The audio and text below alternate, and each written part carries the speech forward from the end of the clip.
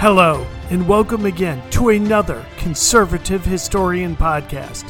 This one entitled Misappropriation, No More Tacos or Tuesday, and definitely not Taco Tuesday. The date, November 2022, and my name is Bel Avis. Tuesday, the word, comes from the Old English Tuesdag, meaning Tuesday. Tu was a Germanic god of the sky and war. His equivalent in Norse mythology is Tyr. Quote, a racist notion found in neo-shamanic circles is placing high value on indigenous wisdom, but not on indigenous people. Unquote. S. Kelly Harrell, Teen Spirit Guide to Modern Shamanism. If that last quote seemed a bit odd, then let me enlighten you. One of the fads of the left is the concept of appropriation of another's culture, defined as, cultural appropriation. One of the definitions for this is the inappropriate or unacknowledged adoption of an element or elements of one culture or identity by members of another culture or identity. This can be controversial when members of a dominant culture appropriate from minority cultures. According to critics of the practice, cultural appropriation differs from acculturation, assimilation, or equal cultural exchange in that this appropriation is a form of colonialism. Wait, what? Colonialism? I'm not certain I'm getting that because obviously we're talking about acculturation, assimilation, colonialism, and cultural appropriation. Let's further read on that definition. When cultural elements are copied from a minority culture by members of a dominant culture, and these elements are used outside of their original cultural context, sometimes even against the expressly stated wishes of members of the originating culture, the practice is often received negatively. I like the members of the culture thing. Let's just use one example. So these objecting members of a dominant culture using cultural aspects of a minority culture. So we have 62 million Latinos within the United States. This is by no means a single block of people, given the differences ranging from Colombia to Mexico to Puerto Rico to Cuba. So let's look at just Mexican Americans, or around 36 million people. If I don a sombrero or host a taco and tequila party, and if any members of that 36 million cohort, if any of those members object, this is cultural appropriation? This is colonialism, meaning that I, as a Northern European descendant, will be colonizing the Mexican culture. And because the term colonialism is used, this would be similar to the United States, let's say invading the Chihuahua state of Mexico and first taking their goods and then settling U.S. citizens there. Sort of a reverse process to what is happening today in Texas. I don't know, this cultural appropriation thing, I'm still not really clear. Let's try again. Greenheart International, a self-described as a catalyst for global transformation through the facilitation of cultural exchange programs, eco-fair trade purchasing. After all, what other kind of fair trade purchasing is eco-fair trade purchasing? And personal development opportunities, volunteer service initiatives, and environmental advocacy projects describes a difference. And here it is. It is essential to understand that there is a difference between appreciation and appropriation. Appreciation is when someone seeks to understand and learn about another culture to broaden their perspective and connect with others across cultures. Appropriation is simply taking one aspect of a culture that is not your own and using it for your own personal interest. Got it. If I, a non-Hispanic, like and maybe go to an El Salvadoran restaurant, I enjoy their cuisine, I am okay. But if I should somehow take up But if I should somehow take up El Salvadoran cuisine, in other words, I should start to cook it, I should start to prepare it, maybe even open a restaurant, I am not an appreciator, but rather, at that particular moment, I become an appropriator. Not really certain how I can like it without actually tasting this, but thinking that I can only eat it prepared by El Salvadorans, but not make it myself, which just so happens to be really convenient for El Salvadorans selling their own food and preventing me from opening my own restaurant. But I think I need more understanding, and thank God the mighty Atlantic magazine is on hand to provide a primer. In a piece by Jenny Evans and Quartz, single name only, here is a list. Blackface is never okay. Okay, got that. Don't adopt sacred artifacts as accessories.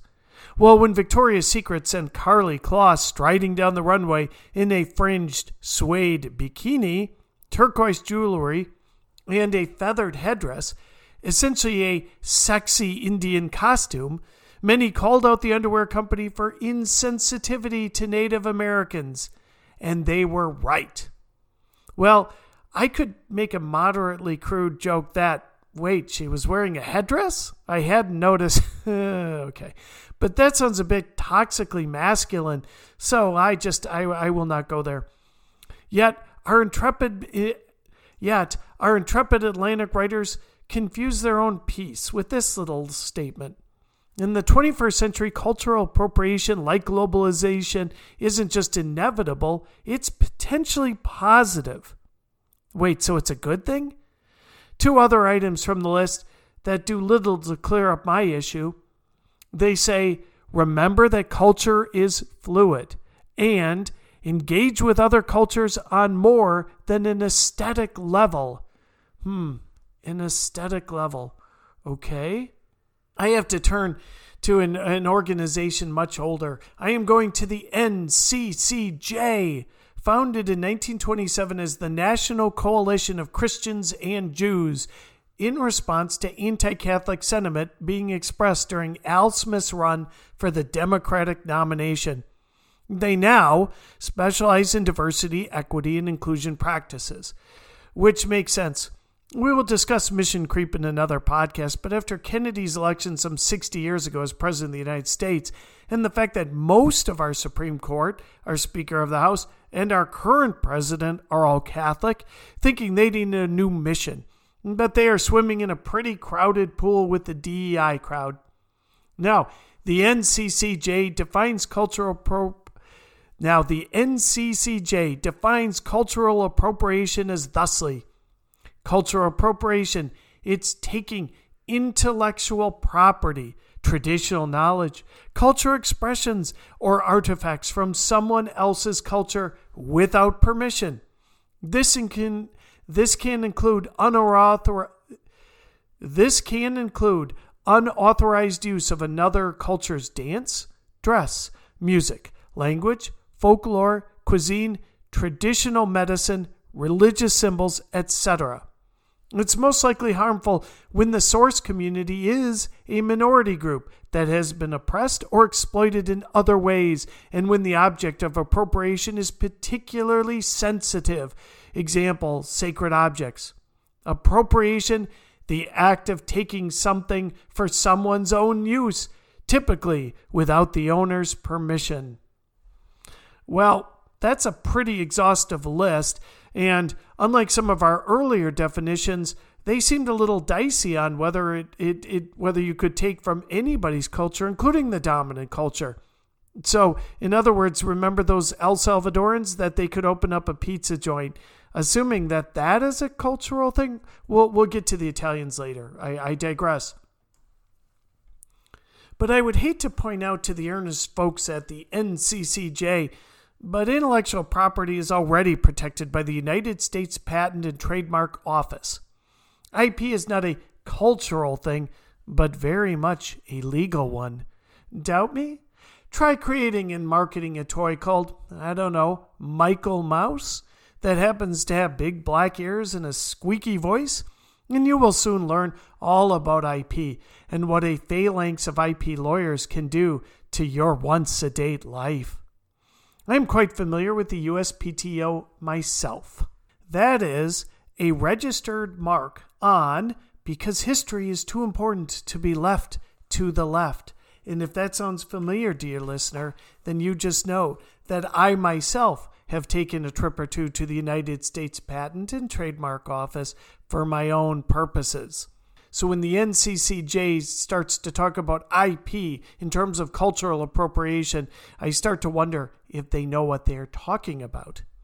The other part of the NCCJ is more muddle. Who exactly gives me permission if I wish to don a war bonnet or cook a dish of Thai cuisine? What if I pay a group of Sioux for approval, but the Creek object? Is there some governmentally sanctioned organization? Is the New Bangkok Cultural Association or the NBCA, are they going to come after me for the use of garlic chicken? I also like the oppressed part. The Irish were certainly oppressed at one time in the history of our nation. So, St. Paddy's Day? Well, that is probably on limits because right now the Irish are considered white, though they were not afforded that sort of distinction by the people who had already come over from the English side of that particular group of islands. I feel I'm not really getting anywhere with all of these definitions, so now I'm going to look at real-world examples of cultural appropriation. This from the rightist New York Post. A professor at a Kansas college who dressed as Michael Jackson for Halloween has come under fire, with some accusing her of cultural appropriation. Holly O'Neill, who is white, is now also the subject of an investigation by Washburn University, where she works as an associate professor of chemistry and an interim assistant dean. O'Neill dressed as the King of Pop at the English department's annual Halloween party, where she danced to his Halloween classic Thriller, according to the Washburn Review. Oh, Holly O'Neill, what were you thinking? A video of O'Neill dancing was uploaded to Facebook, but thank God has since been deleted. I'm probably more afraid of the dancing than I actually am of the costume.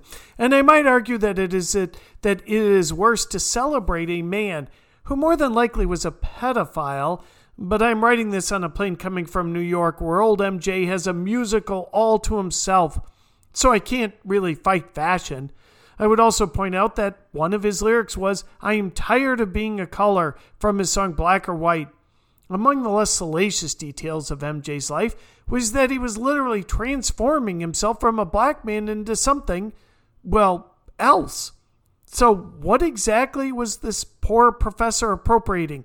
Was it that he was black? Was it that he was a man? Because I kind of feel almost like he was trying to transform himself into something that wasn't either of those things. So this is from the leftist Guardian. The Great British Bake Off has been accused of cultural appropriation after a Mexican-themed episode in which the hosts sported sombreros, shook maracas, and relied on cuisine cliches such as tacos and tequila. The backlash to the episode highlights how the country still has one of the most misunderstood cuisines, despite a boom in restaurants that sideline burritos and nachos in favor of authentic herbs and vegetables, say Mexican chefs. For me, it's a bit sad to see this kind of thing because knowing my culture and country, I feel it's more than just a cactus and a sombrero, but I think that slowly people are starting to learn more, and I hope people will get more interested in proper Mexican culture and food. That's something I'm trying to do with my restaurant, said Adriana Cavida, a chef from near Mexico City who runs Cavida in central London. Note the "for me" part. What Cavida ostensibly means is for me in terms of her opinion on the whole thing. I tend to think that it's really definitely for me from a business and money kind of thing. In other words, anybody who isn't Mexican and runs a Mexican restaurant, or somebody who might be Mexican and runs Mexican food that isn't traditional Mexican food, get them out of there. Kick them out. And therefore, if you want Mexican food, then you're going to just have to go to Adriana Cavida's place. Yeah, definitely she's clear on the for me part. I'm still not quite getting all of this, so I'm going to try something different. And as a first, for the conservative historian, we go to the Laney gossip site. Woohoo! You thought this was boring old crusty history? This podcast goes where historians and relatively sane people fear to go. Here it is. Lala Anthony. No idea, dear listener. I don't know who that is. Lala Anthony caused a stir on social media after posting a photo of her in a traditional Caribbean moss costume for Halloween. In an Instagram post, she appeared in stunning purple and silver bodywear with a feathered backpack, while the comments filled with celebrities like P. Valley, writer Katori Hall, and Lala's bestie, Kim Kardashian, at last a name I've actually heard of, all seem to express fondness over her costume choice. Caribbean people and diaspora members appeared to be at odds over whether this was a case of cultural appropriation. It's a question I'm having a hard time answering myself. I've played Moss since the age of 6. In fact, the only year I didn't play was in 2017, and that's because I was 8 months pregnant. It's a practice I find so much joy and liberation in, but times have changed, as have the celebrations. Well, Laney really wasn't much help there. Because the study of history has been superseded by ethnic or gender studies or quasi-sociology, the latter disguising itself for what it truly is, redistributive ideologies, people do not see the appropriation that is all around us. My ancestors, as I've stated, come from Northern Europe, not from Italy, but that does not stop me from using the name of the months that we appropriated from the Romans. Basic Spanish 101 teaches us numbers and educates us that Spanish is a Romance language. Hence, we know that Dias derives from the Latin deca, or 10. December, at one point, was the 10th month in the Roman calendar, and you can see the rest, septa meaning 7 or September, or octo indicating 8 as in October. Alas, we find, I think from all of these stories and definitions, we just need to find new months, dear listener. We also need a new name for the octopus. But is there a power discrepancy between me, descended from Northern European folks, to the Italians? Well, according to the Open Society Foundation's blog, at the time it was a big story. A local police chief had been killed and 9 immigrants rounded up. The newspapers denounced suspects as lazy beggars and violent criminals. Amid the public outrage, a frenzied mob broke into a prison, found 11 members of the same ethnic minority as the alleged perpetrators, and lynched them all. We are not talking about African Americans here. All the victims were Italian. The year was 1891, the place was New Orleans, and the United States was in the grip of a wave of vicious racism directed at a newly arrived wave of immigrants from Italy. In a sign of the depth of hostility, a New York Times editorial praised the lynching. Boy, the Times is a little different back in those days. Praised the lynching as a warning to other Italian criminals. Theodore Roosevelt, a guy who definitely needs a remake, later to become president, described it, well, as a rather good thing. This all sounds very victim to me.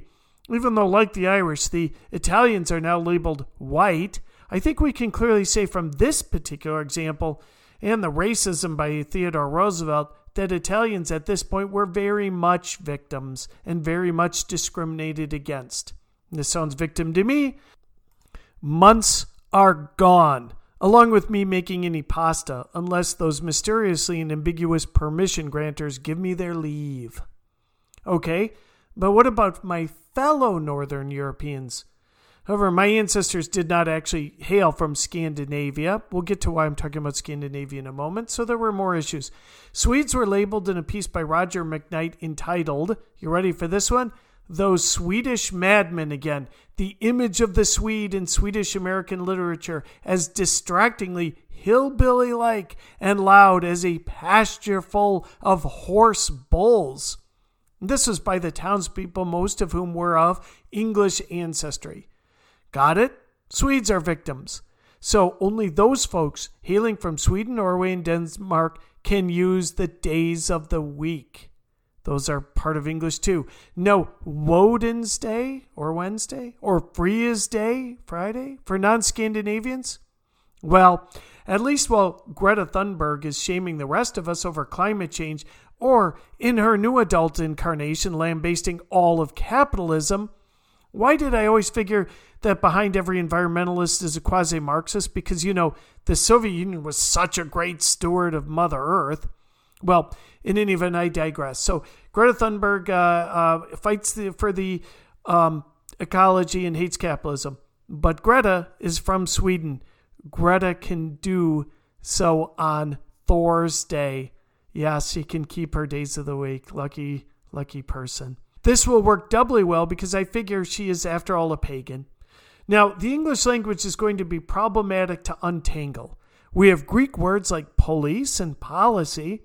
Many of our cities are a mashup of Anglo-Saxon names and those Greek derivatives. So we'll have to either move our naval academy or rename Annapolis. And do not even get me started on Indianapolis. Boy, that sucker's got to be changed for a lot of reasons. I noted Latin was a problem because of the month issue. The DE words alone are a thorny wicket, as in debilitate and defame. Also anything with terra, earth, in it. Terre Haute, Indiana, that one will go the way of Indianapolis. Subterranean and interracial, both out. And they can no longer use ad nauseum, a term I often apply to the academy and to most claims of cultural appropriation.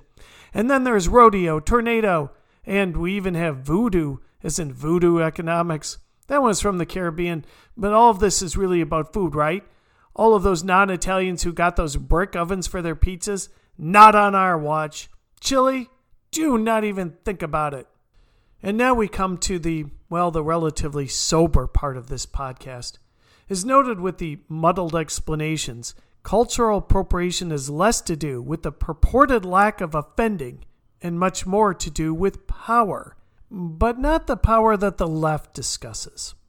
Here, from Conversation Magazine, is another example of the muddle, academic doublespeak, so prominent today.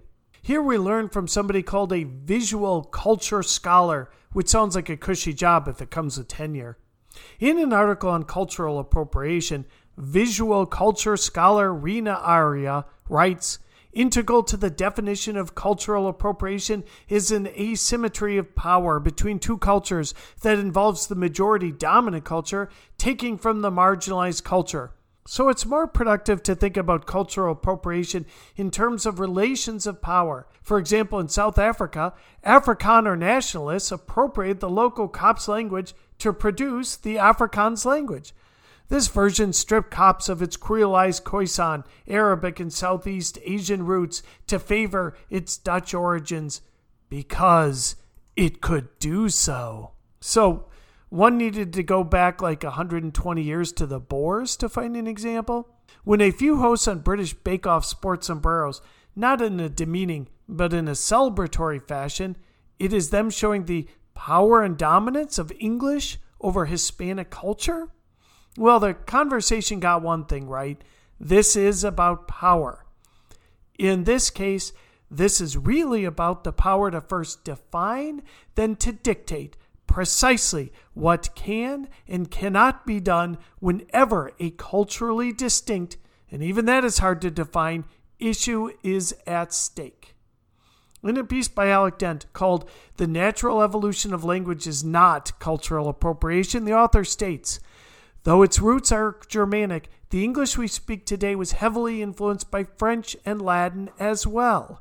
It has changed over time, thanks to the exchange that takes place when cultures meet and interact, from the language of Beowulf to that of Chaucer's poems, to that of Shakespeare's plays, to that of Donald Trump's tweets.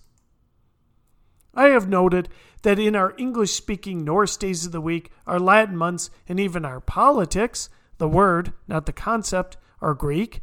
Part of this was that the Romans ruled Britain from 60 CE to the 400 CE.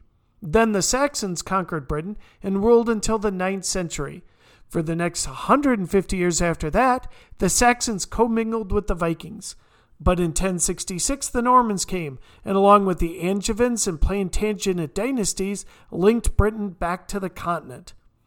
Our American ancestors then added Spanish and a host of others to the language. Dent adds, language does not evolve for better or for worse.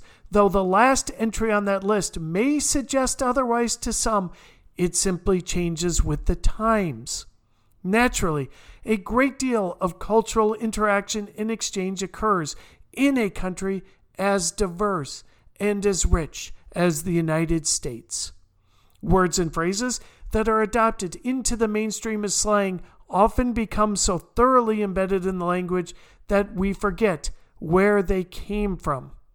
I would add to that, when we take, let's say, a word or a phrase that was originally slang, that we are not dissing the original culture, but rather adding to the rich pantheon of our language. And yes, I use the term dissing intentionally because I guess you would know what that means.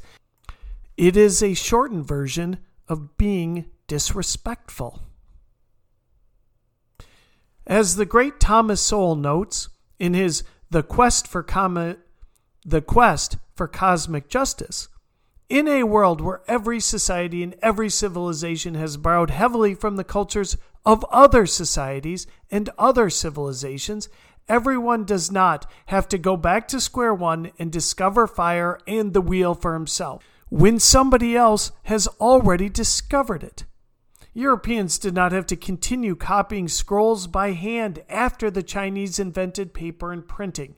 Malaysia could become the world's leading rubber-producing nation after planting seeds taken from Brazil.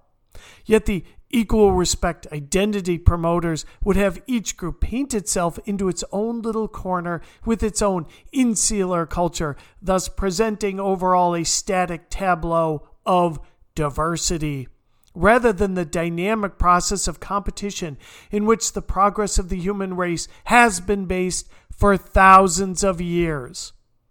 There was a time in our history when there was an awful, terrible clarity to our differences. Irish Catholics could not hold high office. Blacks would ride in the back of the bus. Certain races would not be served at diners, including Latinos. The fact that cultural appropriation is such a muddled concept lies in the fact that today's 21st century social justice warriors are seeking dragons to slay, and many of those dragons are illusory. For the activists, including those pushing the cultural appropriation narrative, it is not about a cause, but rather their self-identity that is the critical matter. And their self-identity lies in being the hero, even if we are not certain who is the victim. And the final part of this is that it gives them power. Power to dictate what is in and what is out. Power to cancel out possible competitors to something that they wish to do. The power to tell us what foods we can prepare, what clothes we can wear, and even, as crazy as this sounds, what costumes we can wear on Halloween. Thank you for listening to the Conservative Historian Podcast. This is Bel Avis.